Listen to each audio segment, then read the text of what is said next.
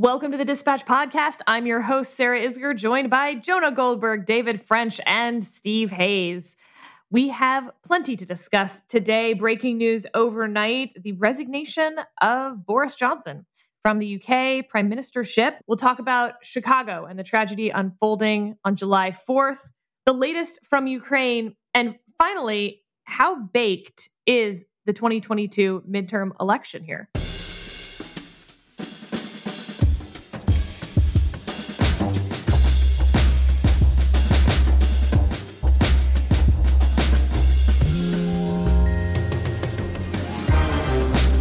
Right in. We don't need to spend that much time on this, perhaps, but Boris Johnson, scandal after scandal after scandal, finally overnight, he announced, well, overnight for us, announced that he was leaving. Is this meaningful politically? Is it meaningful geopolitically? Or is this just some other country's problem? And I should have put it at the end of the show. Jonah. I think it's significant. I think what he was trying to do in the internal fights was actually very interesting. He was claiming that he had, in effect, what the Brits are calling a presidential mandate. But they don't have a presidential system insofar as he got a lot of voters to vote for him and not for the party. And in the British system, the prime minister's power derives entirely from the delegated authority of the votes of the members of parliament and nobody else. And he tried to say, no, I have a different kind of mandate. And people were like, yeah, we don't buy that argument. And I watched his press conference this morning and he kind of hinted at those kinds of arguments. And I think it's sort of interesting to me because I've been complaining for several years now that a lot of Americans, particularly progressives, act as if and think as if we have a parliamentary system when we don't. Presidential candidates say on day one, I will do all of these things, when our system doesn't let a president do any of those things on day one. And so I find it kind of ironic that in Britain, it's the reverse happening, is that Boris Johnson is sort of looking at the way Trump did things and trying to go over the heads of the institutions there. And it just doesn't work. But more broadly, look, England is still our closest ally, at least in Europe, and or Europe adjacent, as some of my English friends might say.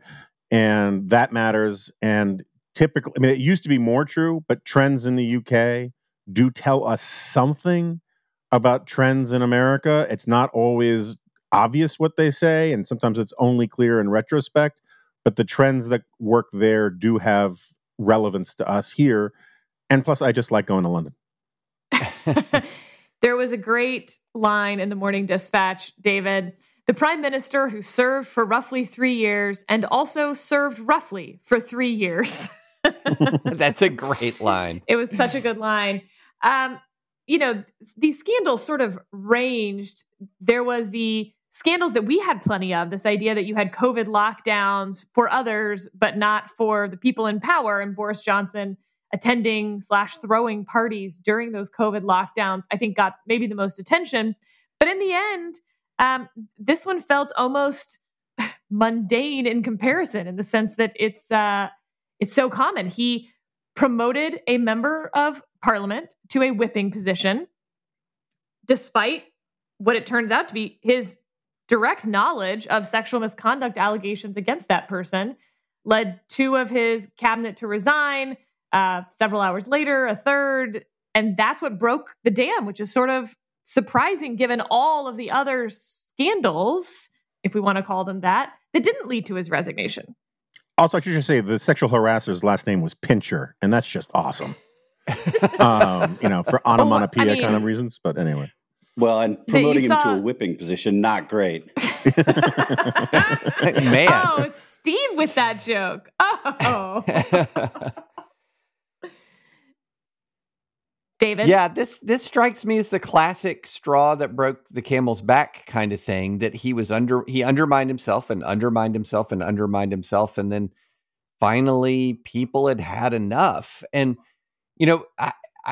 I was intrigued by what Jonah said about how Britain sometimes can be a forecaster in some ways of American politics. There was certainly a lot of conversation about what Brexit said about populism, for example, and drawing a line between Brexit and Donald Trump and sort of this international populist move. I wonder if we're in a different place than Britain on political scandal, where there is no such thing any longer as a straw that breaks the camel's back. I mean, on the Trump movement, it's not just been straws aiming at the camel's back. It's been 2x4 after 2x4 after 2x4, and nothing seems to happen. But I will say this. I do think that the COVID hypocrisy point just matters a lot to people at a pretty visceral level, because Britain went through a lockdown that made us look like we were just going to like Disney World every day during COVID. Britain's lockdown was so strict at its height. And to have that level of relentless hypocrisy, and I know that's not what did him in. It was this latest scandal involving Mr. Pincher, but it feels to me like that was just profoundly consequential in undermining him and made him extremely vulnerable to all that came before. You had a national crisis that he demanded an enormous sacrifice and did not share in the suffering. And I think that just had real consequences. Okay, very quickly. One, I think but for the COVID stuff, he would still be prime minister. I think is pretty obvious. And in the UK, where there is this sense that there's this sense that noblesse oblige is like really strong, and that it's fine to be rich and more powerful, but everyone plays by the rules. Even the Queen as a mechanic during World War II kind of thing is like pretty powerful there. But then the second point, which you kind of only alluded to, which I hear all over the place, particularly on like MSNBC, is why is it that British politicians and British conservatives have the willingness to resign and protest over bad things, but Americans won't? And I think this is one of these things where people are just missing the point of the differences between our systems. I think there were several times in the Trump presidency where if you could persuade the entire cabinet that if they resigned, Trump would leave office and go away and never run again, they might have done it. They certainly would have thought seriously about it. We don't have that system. The entire U.S. cabinet could have resigned en masse several times, and all that would happen is that Trump would still fill out his term. And so the one of the advantages, I'm not a pro-parliamentary system guy, but one of the advantages of a parliamentary system is that it is more responsive in these kinds of moments to that kind of thing. One of the downsides of it is that it's more responsive to sort of populist anger moments as well. So it's sort of a two sides of the coin kind of thing. So Steve, here's my hypothesis, which is that actually all of this is largely incorrect, and that if the economy were better, if inflation were lower, all the things that are happening here are happening there more or less, Boris Johnson would still be in office. And that if, on the flip side, to Jonah's point, actually, if we had that system here, we already know what the answer would be with Biden, because we've had recall elections. And so far, nobody's doing well if they're up for a recall election. The one counter, of course, being that Boris Johnson was actually up for a no confidence vote relatively recently and survived it. But I think this is a difference in system and an overall economy that we're about to see play out here in the midterm elections. Yeah, I think that's a good point. I think it's a fair observation. I tend to think, and I think there's no question that the poor economy is hurting him. I don't know whether there would have been such a high level of tolerance for his bad behavior that it wouldn't have mattered, that he would have been able to stay in office. I mean, the proverbial writing was on the wall here, I think, for a while, and whatever the next thing was going to be the thing that undid him. He had very low levels of support in his party, both if you look at public opinion polls, but also if you look at what his own government ministers have been saying, own members of parliament had been saying. Conservatives in parliament were not enthusiastic about Boris Johnson. And I don't think anybody wanted to be out there defending him for any reason. And, in light of what we've seen, look, the other thing to note is he was just not honest about this stuff. And I do think at the end of the day that matters. if you're defending him, you don't want to be defending somebody who's been dishonest several times, because you can look like an idiot. You can get caught. I think the Jonas distinction on the Trump point is an important one, I think, and a good one. I don't think it excuses the people here defending Donald Trump, because they couldn't have effected his ouster, therefore they needn't have tried. And it is a reminder, even though the mechanism for getting rid of a leader is so different in the two different places, that at some point, for some people, integrity matters. I mean, a couple of the resignation letters have pointed that out, have said, look, there was just a point where party loyalty clashed with integrity, and I chose integrity. And I think we have seen that quite a bit. And with the exception of a few people on January 6th, or in the aftermath of January 6th, we've seen the same party loyalty versus integrity dynamic, and most people have chosen party loyalty. I don't think it probably has repercussions over here in political terms for the Republican Party. It will be interesting to see who's chosen to replace him. He's been a pretty stalwart supporter of Ukraine. There's some question as to where conservatives will end up. I think some of the leading candidates are also supportive of Ukraine, but there will undoubtedly be policy implications depending on who's chosen to replace him. Let's talk about Chicago. We're still getting some news about the shooter in Highland Park over the weekend. At least 7 dead, dozens injured in that shooting. 5 guns, 80 rounds. He at one point contemplated a second shooting in a nearby neighborhood as he fled. David, you've talked about red flag laws being a potential solution, or at least helping potentially reduce the number of mass shootings. Here, he had these guns legally despite multiple metaphorical red flags, and the red flag laws weren't used. Is this a case where more resources for red flag laws could have helped? Or is it just that red flag laws depend on so many other people that it makes them very hard to be effective?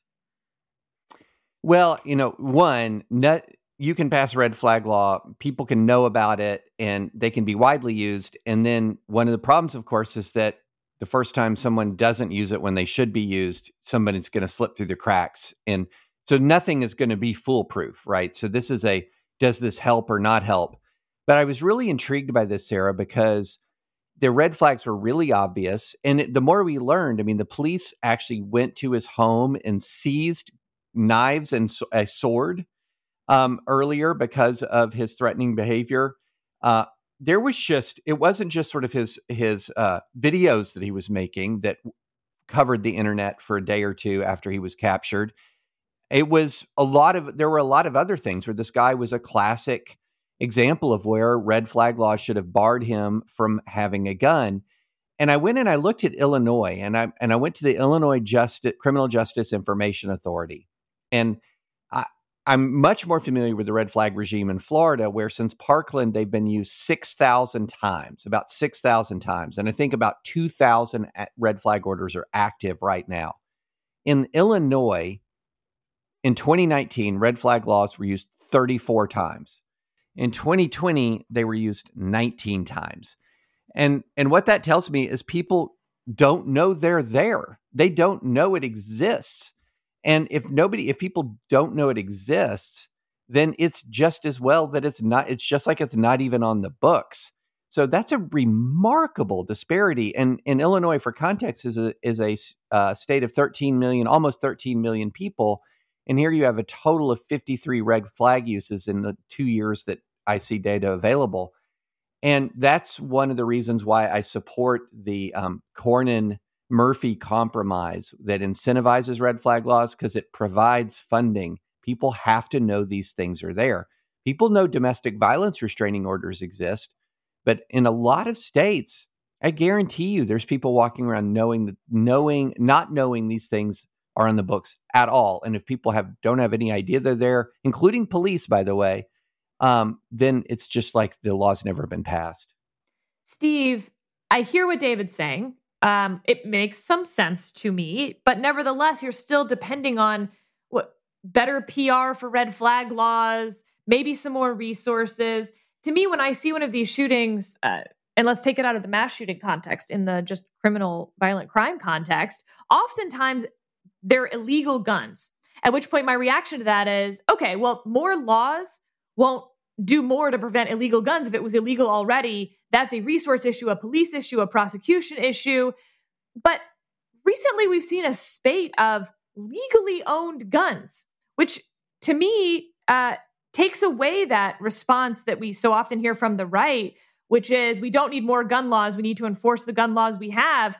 If I'm looking at 21-year-olds who keep having these arsenals and are going to elementary schools, 4th of July parades, I should perhaps mention, a college roommate of mine was at this parade with her children, and is, when you see those pictures of the strollers being left behind, like that's, her stroller. So do we need more gun laws? Is this the end? Are we done with this argument now? So let me take that carefully framed question and just set it aside for a moment, because I think there's a bigger point. You can push me on it when I'm done. What seems clearer and clearer happened in this case is a failure of personal responsibility.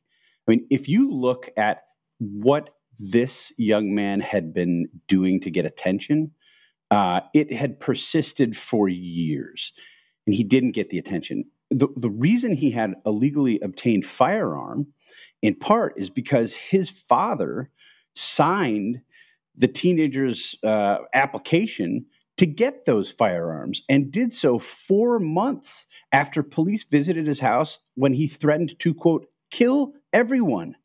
Mm-hmm. His father insists that he didn't know that his son had threatened to kill everyone. Sloughs off responsibility for the knife and dagger confiscation, though he had to sign to get those weapons returned to his son. You had interviews from the shooter's uncle with CNN immediately after the shooting saying there were no signs. We had no idea. This is not consistent with what we thought. Look, it's all wrong. It's all BS. And at a certain point, people have to take responsibility for that. His family has a certain responsibility to help protect society from somebody like this. They didn't do it. They failed. And that's increasingly clear. I think that you can see a contrast with news reports about what we saw happen in Richmond this weekend. In Richmond, Virginia, there were reports that someone overheard a conversation about a potential mass shooting also on July 4th. The tipster went to the police. The police began an investigation. They visited the site where this planning was supposedly taking place. They confiscated the guns. They arrested one of the would-be perpetrators, followed the other through the weekend, past July 4th, and arrested the second person. And the authorities there say this tipster, the willingness of someone to speak out, stopped what would have been carnage, more carnage on the 4th of July. At a certain point, personal responsibility matters. We didn't see it in Chicago. We did see it in Richmond. I am not willing to put my life, my kids' lives, in the hands of people. Need to be more responsible at this point, because all of these, I think there have been at least some indications that parents or relatives should have known, and they didn't call. And we can come up with all sorts of reasons, but it's not happening.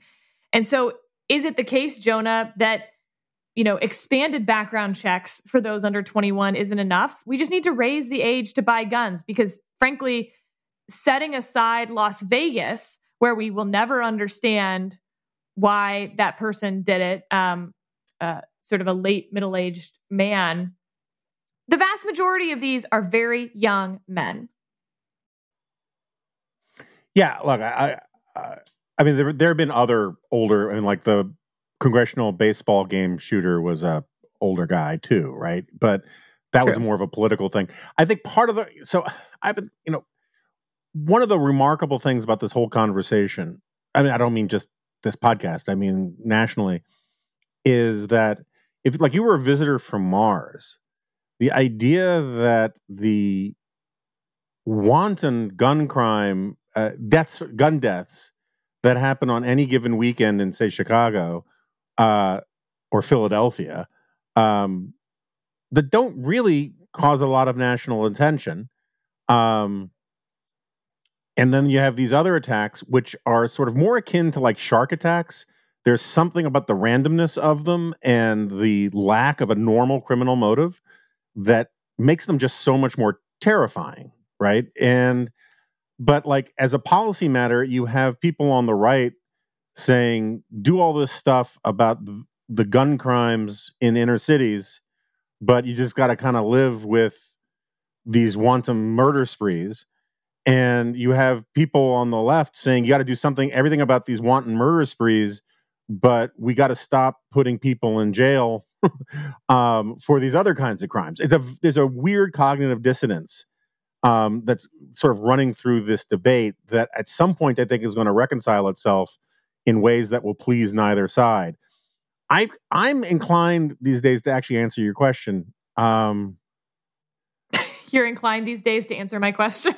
I'm never really inclined to answer your question, but to answer your question, I am inclined these days to, first of all, I think for like raising the age for guns does not bother me in the slightest. I don't know that 21 will do everything that we needed to do, but nothing will do everything that we needed to do.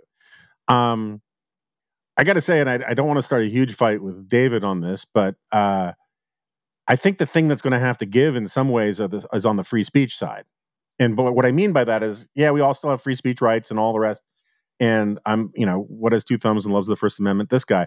But in a country with 400, 500 million guns, in a country where you cannot ban high capacity magazines because they're easy to sort of DIY in your garage or even make with 3D printing or just order on the used market because don't have serial numbers on them. So like the high capacity magazines are here, the guns are here.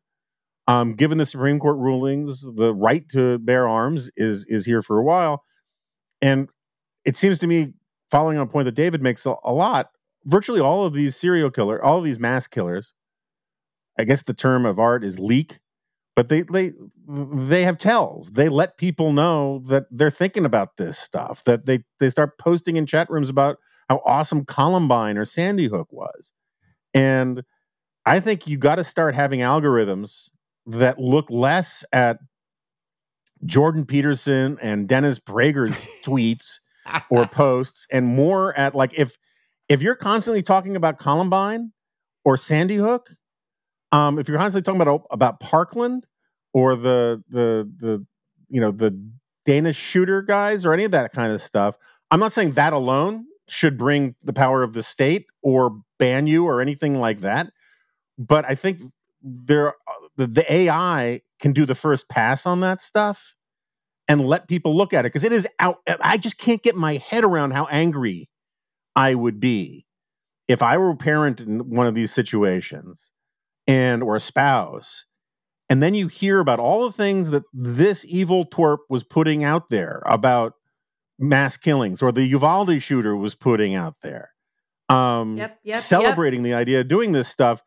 And the idea that somehow the system is, going to obsess about, high profile transgender debates, but not be looking for that kind of thing is problematic. And I think there are going to be people saying, well, look, it's just free expression and it's going to catch a lot of false positives, as it were.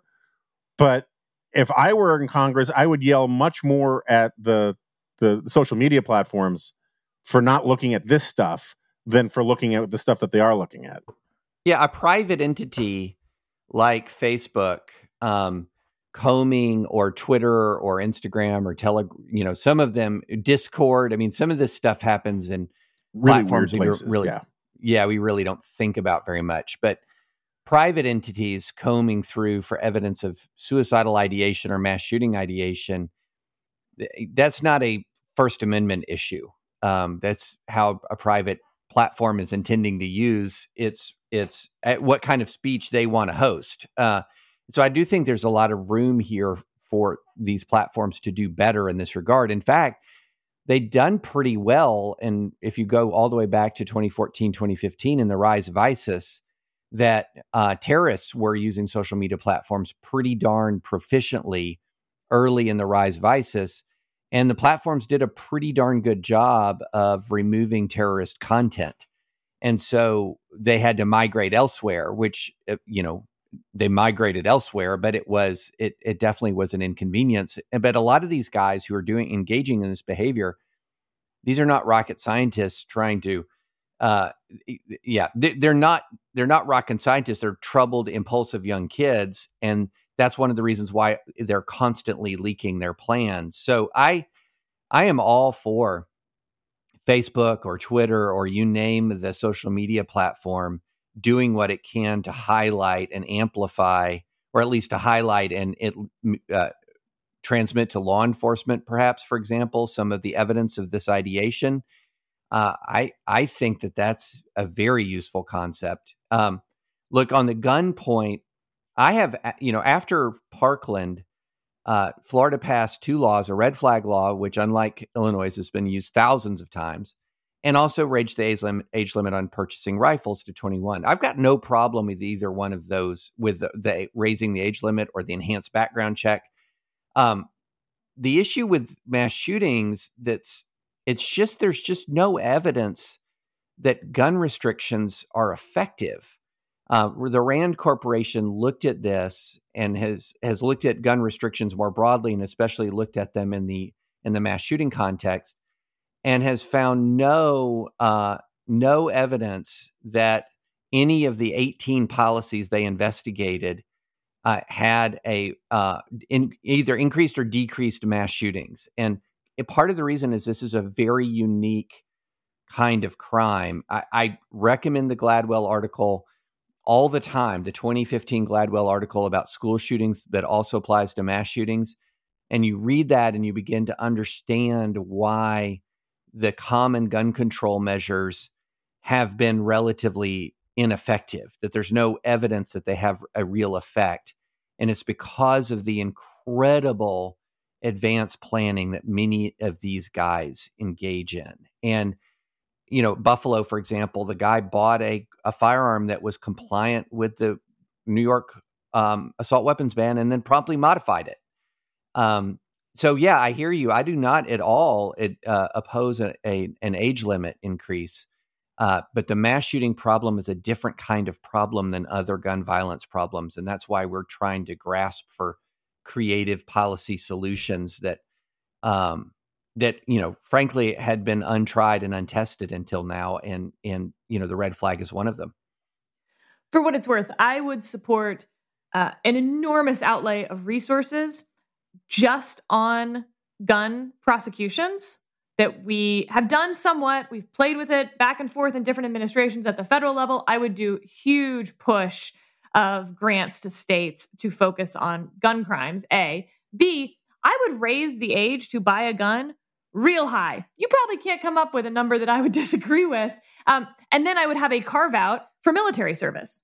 If you served in the military, then you get to have a legal weapon at a younger age based on that, which could also incentivize folks joining the military potentially. But at this point, I've said this before, let's just try some stuff. Let's do more. Let's try more. Let's experiment more. Different states experimenting more would be good. This is the 50-state experiment thing. And David, like you said, nobody has come up with the answer to this, obviously. So let's keep trying. Let's not just throw up our hands. Red flag laws, all of it. Steve, I'm hoping you can give us an update on Ukraine, something that has certainly fallen out of the news in light of so much domestic news. Yeah, I can. And it's not a good one. We are seeing Russia in what appears to be an operational pause, at least according to the Institute for the Study of War here in the United States.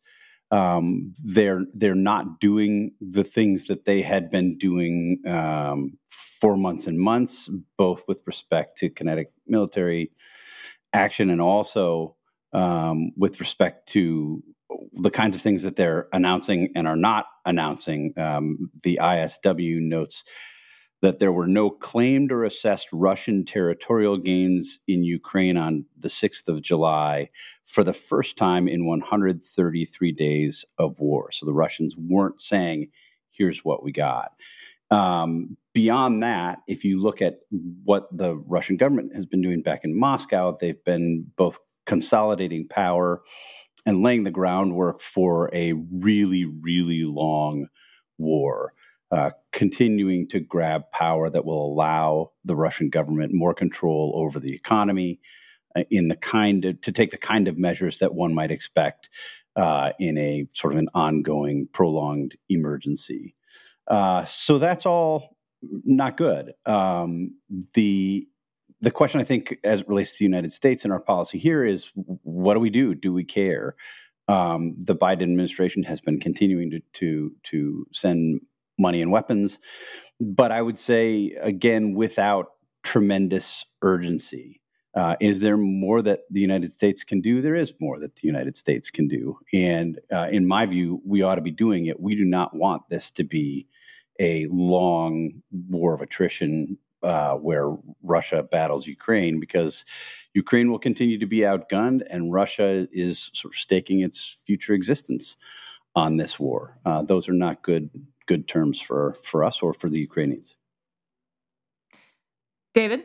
I agree with all that Steve said. This operational pause has been, to the extent that it's going to be enduring, is one that's been predicted for some time. In fact, a lot of experts have been kind of surprised that it hasn't occurred yet, because the pace of combat operations with the same troops, by the way, just moving many of these same units that were shattered outside of Kiev, moving them to the Donbass. So a lot of these guys have been in combat continually for week after week, now month after month. And there's just a limit. There's a limit of human exhaustion that a lot of folks thought the Russians would have reached for some time. And that doesn't mean that when the Russians reach a limit of exhaustion, the war stops. It means that there's a pause. And this happens in all sustained conflicts. In every sustained conflict, the intensity of combat on the front ebbs and flows, and you have periodic offensives and times to regroup and regather your forces. And so, as Steve said, like, the indication here is Russia's digging in for the long haul. It's trying to do a lot of really creative things to bolster the size of its forces without going towards sort of universal mobilization. On the Ukrainian side, Western weapons, Ukraine, a lot of folks have called this, I believe the phrase that I've heard a couple of times is valley of vulnerability, and that Ukraine is beginning to sort of run out of its initial Soviet era munitions and weapons, yet not all of the Western replacements are coming online. They have ammunition shortages. So they're in a state of exhaustion. So you have the Ukrainians in a state of exhaustion, the Russians who are perhaps in a regrouping phase. But the bottom line is the Russians have advanced. They have chewed up about 20% of Ukrainian territory totally. The blockade on Ukrainian grain holds. And I would say a grim reality is setting in that people need, if the thought is that Ukraine will eventually not just hold off the Russians and keep them from taking the country, but that they can somehow push the Russians back, then there has got to be a lot of really creative thinking as to how that is going to be possible. Because right now, the Ukrainians are taking shocking losses to lose slowly. How are they going to turn that around and actually prevail in this conflict? That's the plan that I haven't heard. It's right now, it's been all about making sure Russia doesn't take the country, or Russia doesn't break through in the Donbass. And all of that is incredibly important and necessary. What's the next step? Because if there is no next step, then you're looking at a grinding war of attrition that would likely end up with a partition of the country. Jonah, the slowness to some extent seems to very much be helping Vladimir Putin, because the attention of the world, the outrage of the world can't withstand that grind. Yeah, that's right. I mean, there's a real problem of short attention spans in the West, and you see this in sort of Germany's we're with you, well, we're not with you, well, we're sort of with you, we're with you again kind of response to all of this. And I think this is one of the concerns they have about Boris Johnson stepping down, is that he had really hitched his prime ministership towards supporting Ukraine to the hilt. And you could see it's still a popular cause in the UK, but you could see someone having a little more maneuvering room just because it'd be impossible to be more supportive of the effort than Yeltsin already was. I mean, than Boris Johnson already was. I'm long-term kind of optimistic for Ukraine because it's going to join the EU, at least the part of it that's not occupied by Russia. It's going to, the main reason why Putin wanted to decapitate Ukraine in the first place was the threat of having a viable, fairly democratic, prosperous, Western-oriented, historically part of the Russian Empire country on his border was just too much of a bad example for his regime and his political economic model. And it looks like Ukraine is going to move into the part that's not occupied is going to move in that model sooner rather than later. And that's, I think, long-term a really big problem for Putin and could fuel internal weaknesses for his regime. But in the short and medium term, and the short and medium term could be years, it's really bad for Ukraine, and it's really outrageous what Putin appears to be getting away with right now. I mean, and so it's a very short and medium term. I'm pretty pessimistic and sad about this, but I think at the end of the day, no historian is going to look back on this and say, "Wow, what a masterstroke by Putin." Steve, I want you to pick up on that thread. How will historians look back on this? I don't know that we know yet. I mean, I think certainly, I think Vladimir Putin will be looked at as a monster because he's a monster. And the historical reckoning for the kinds of things that we've seen over the first 5 months of the war will be absolutely brutal and should be absolutely brutal. The question is, does this result in some kind of victory for Russia? Number one, and number two, does the United States begin to treat this war as our own war? I mean, you've heard rhetoric from both the Biden administration and from top Republicans that what happens in Ukraine matters not only because of Ukraine and because of the Ukrainian people, because of what it would mean for that country and its territory, but also for what it would mean for the region generally, for the signals it would send to have somebody like Vladimir Putin triumph in this kind of naked aggression. If the United States doesn't step up, I think that this could have pretty profound implications, the way that history records our willingness to protect this post-World War II rules-based liberal order. And it should, if we don't step up.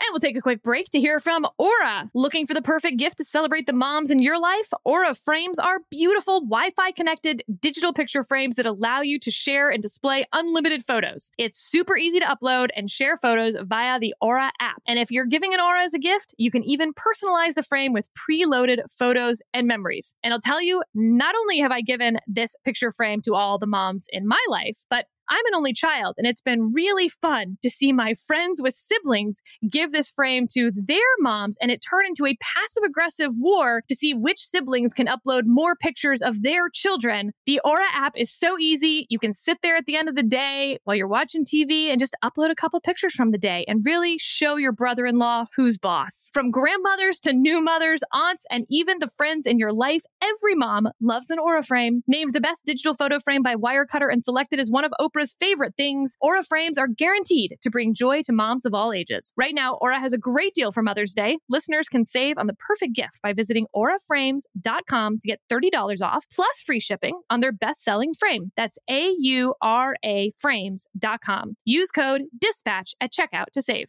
Terms and conditions apply. Let's talk about 2022. Jonah, oil has fallen below $100 a barrel for the first time in quite a while. Immigration surging at the southern border. Is there anything that can change between now and November, or is the midterm election baked? Well, first of all, just as a side note, I very much am expecting any moment now Joe Biden to appear before the podium and thank the oil companies for their generosity and altruism in agreeing to lower oil prices, right? I mean, because if they're being greedy when they're going up, then when the prices go down, it must be because they're being altruistic and generous. And I am being facetious, but I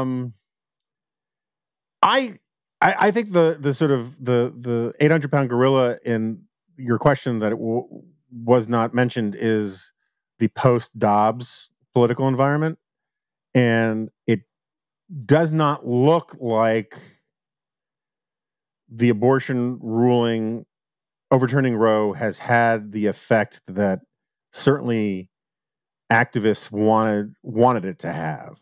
You just don't see a big move in the numbers anywhere. You don't see a big move in attitudes. Yeah, so like this fascinating Harvard poll that just came out says 55% of Americans think Roe should be the law, but then something like 70-something say that we should also have a 15-week ban on abortions. And so you would figure in this sort of climate, the pro-Roe side would be even greater than 55-45. More broadly,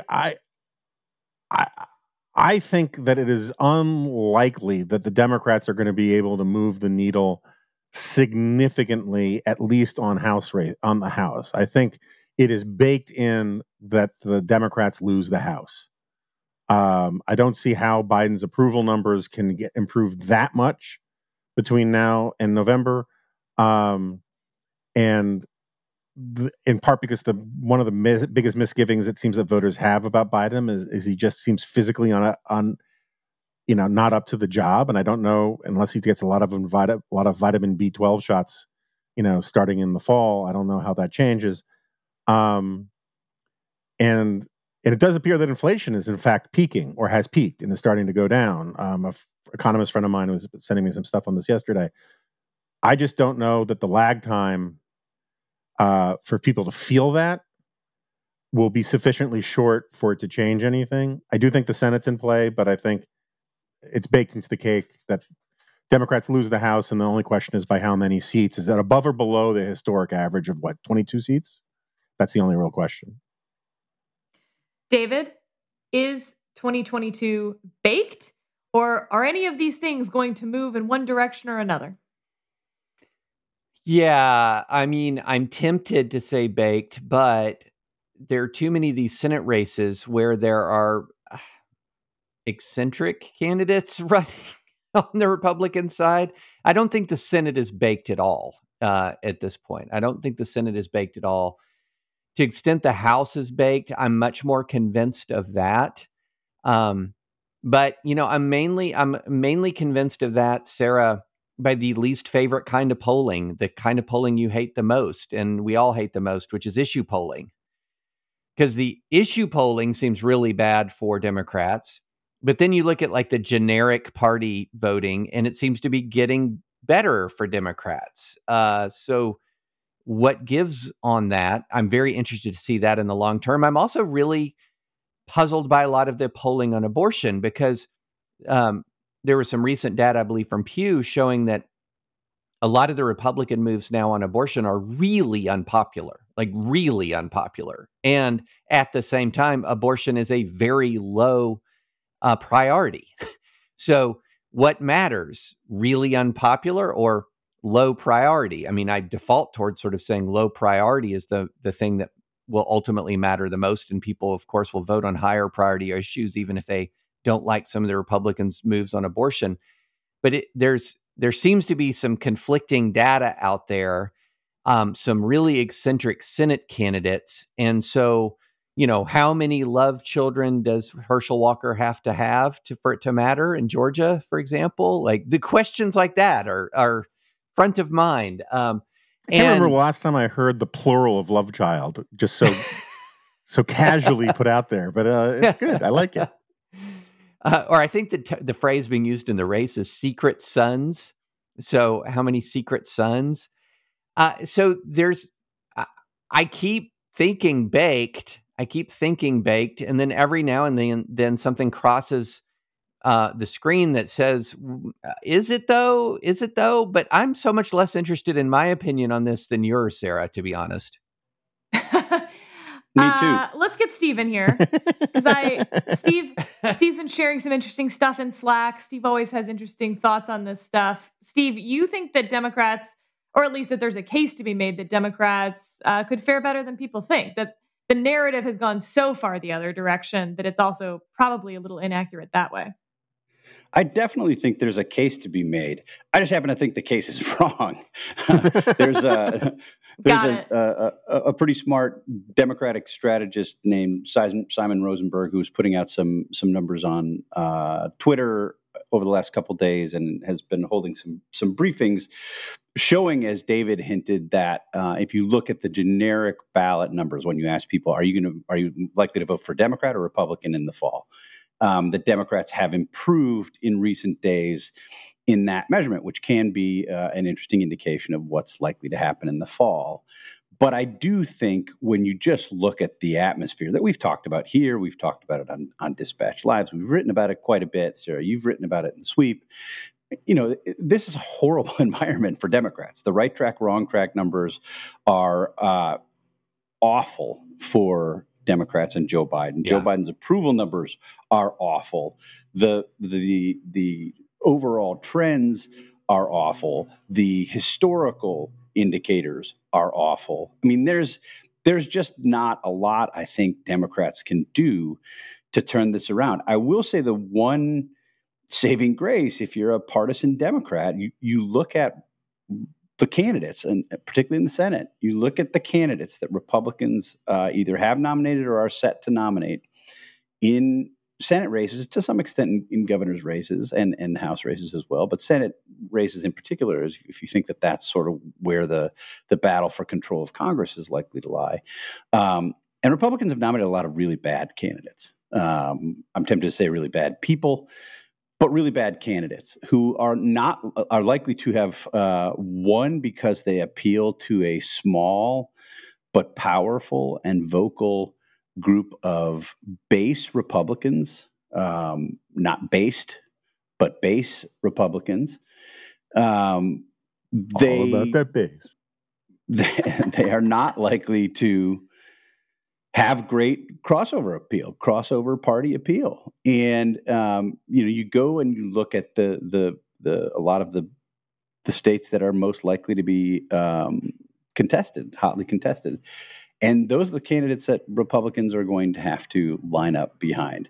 I think it's entirely possible that Republicans sweep to victory in the House in a commanding way and don't pick up the Senate, precisely because in those races we will learn, as we have known for a long time, that candidates really do matter.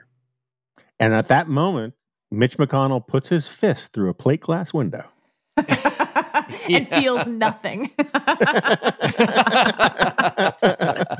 I think there's a big argument, and it's better probably done in an after the fact review. But there's a pretty good argument that the people who didn't want the kind of candidates to prevail in these Republican primaries should have been doing a lot more than they were doing to keep those Republicans from prevailing in these Republican primary contests. You go back and you look at the kind of shoulder shrug I think that we saw in the aftermath of Georgia when Donald Trump and cost Republicans the Senate majority by doing everything that he did in the days leading up to January 6th. And the lack of willingness to say after that, boy, we maybe ought not line up behind this guy, and we maybe ought not nominate the candidates that he prefers us to nominate. And I think you saw many Republicans kind of slink back to the posture that they had for most of the Trump years, which was, I don't want to get in a big, ugly fight about it. We can't have a big, ugly fight with Donald Trump because we'll lose. And here we are. Okay, so I have thoughts that are not meant to form a cohesive whole, but I'll just start throwing out brain thoughts. One, that would be great if Jonah would offer that sort of disclaimer before he talks. I'm right here, you know. One is the amount of money that some of these Democratic campaign committees are spending in Republican primaries is stunning. I hesitate to use the word outrageous because it would also imply sort of a newness, but I do think that this is new. I get that it's been done before, but the level, the consistency, the amount, the ubiquity of it is new. And to have, for instance, the executive director of the Democratic Governors Association come out and say, like, yeah, damn right, that's what we're doing. In the most recent iteration in a governor's race, they're running ads that give this like veneer of plausible deniability where they say this person is extreme. They're pro-life, pro-Second Amendment, and they love Donald Trump. They know what they're doing. It's very intentional. And I think it tells you the mindset of where the smartest operative minds in the Democratic Party think this is going at the Senate level, at the governor's level, and what they're willing to stake at the table, if you will, to try to change what they feel like is already baked. And it's gross and terrifying and deeply disturbing. Another thought. I've talked about how I just don't see the data out there of abortion making a difference as a policy issue in 2022. I want to give the slight alternative version because none of that has changed. There is simply no data to say that this will turn out people or have people change their vote. It's not to say it won't happen. I just haven't seen any data for it. But a lot of people have reached out to say, like, okay, but what about the enthusiasm of the Democratic base? So fine, they were already voting and they were already voting Democratic, but a lot of enthusiasm. What about the money? Okay, so I have a couple answers to that. One, we've reached a tipping point on the money. Something raising money for one party or the other is not meaningful to me anymore unless that specific race wasn't going to have real money behind it.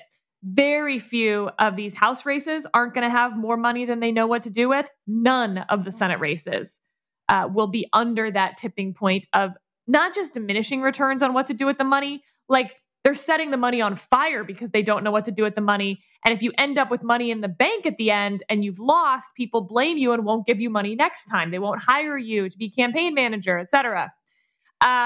So no, I don't think the money matters. However, here's what I think does matter. In 2020, in those Senate races, so bleeding slightly into 2021 in Georgia, the Democrats tried out something new. And I think they'll do it again in 2022. And I think it's very smart.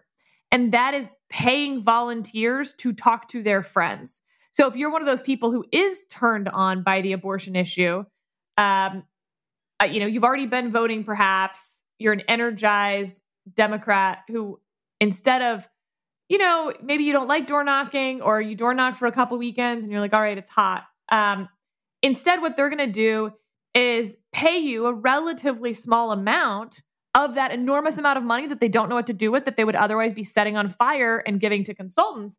They're going to pay it to their volunteers to reach out to their 5 friends. Because the one thing we know is actually the most effective is person-to-person contact, like door knocking. But what's even more effective than that is person-to-person contact with someone you know. So, Jonah calling me and saying who he's going to vote for is, in every academic study, by far the highest change that you're going to see of any potential tactic. And so Democrats are putting money behind that. Specifically, we should say me telling you who I'm going to vote for has almost no effect. But I take your point figuratively. Yeah, it's a little hard to argue with that. Yeah. It seems fair. So I think that could have a real effect. Maybe we're talking 2 points in some of these Senate races, and that 2 points could be really significant, as we saw it was in the Georgia Senate races in 2020. And then last thought, I think the price of oil actually does have a chance to make a real change in some of these races. Gas prices go down significantly. People will feel that instantly, and it will simply change the anger level.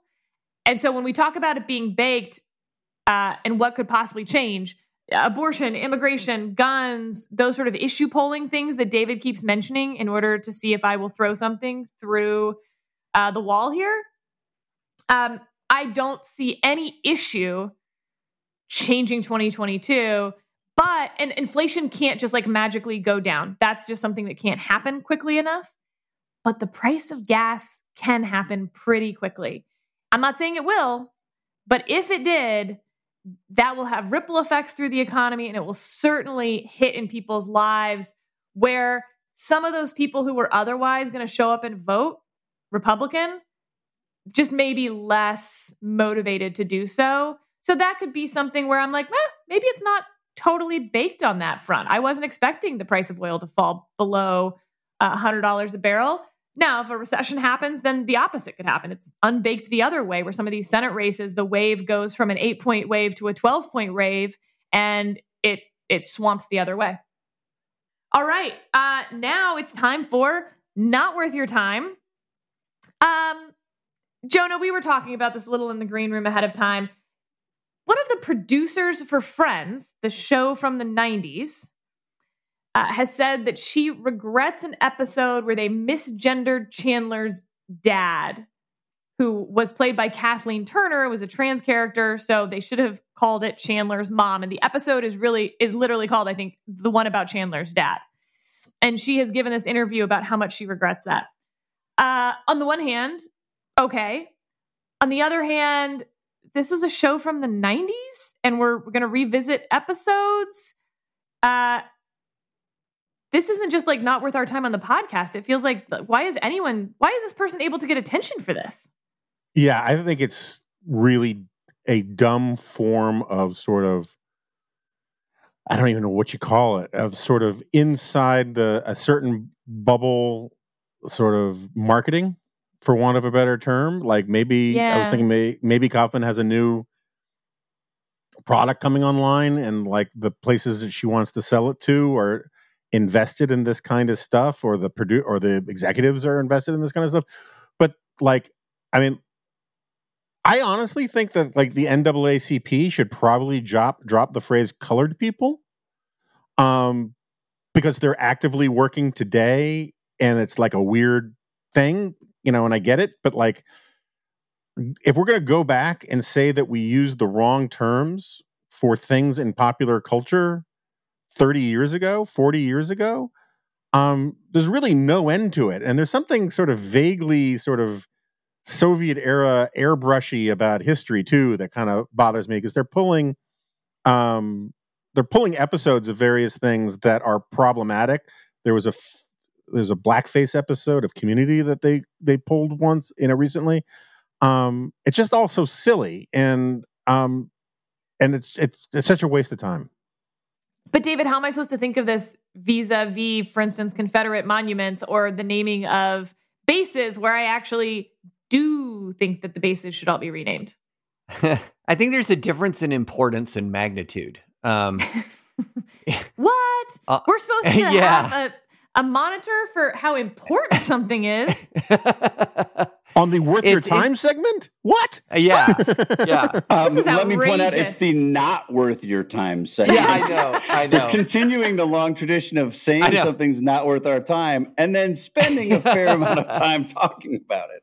But, the really interesting thing is there seems to be, that might be worth our time at some point, a shift in the wind on sort of what you might call radical gender ideology.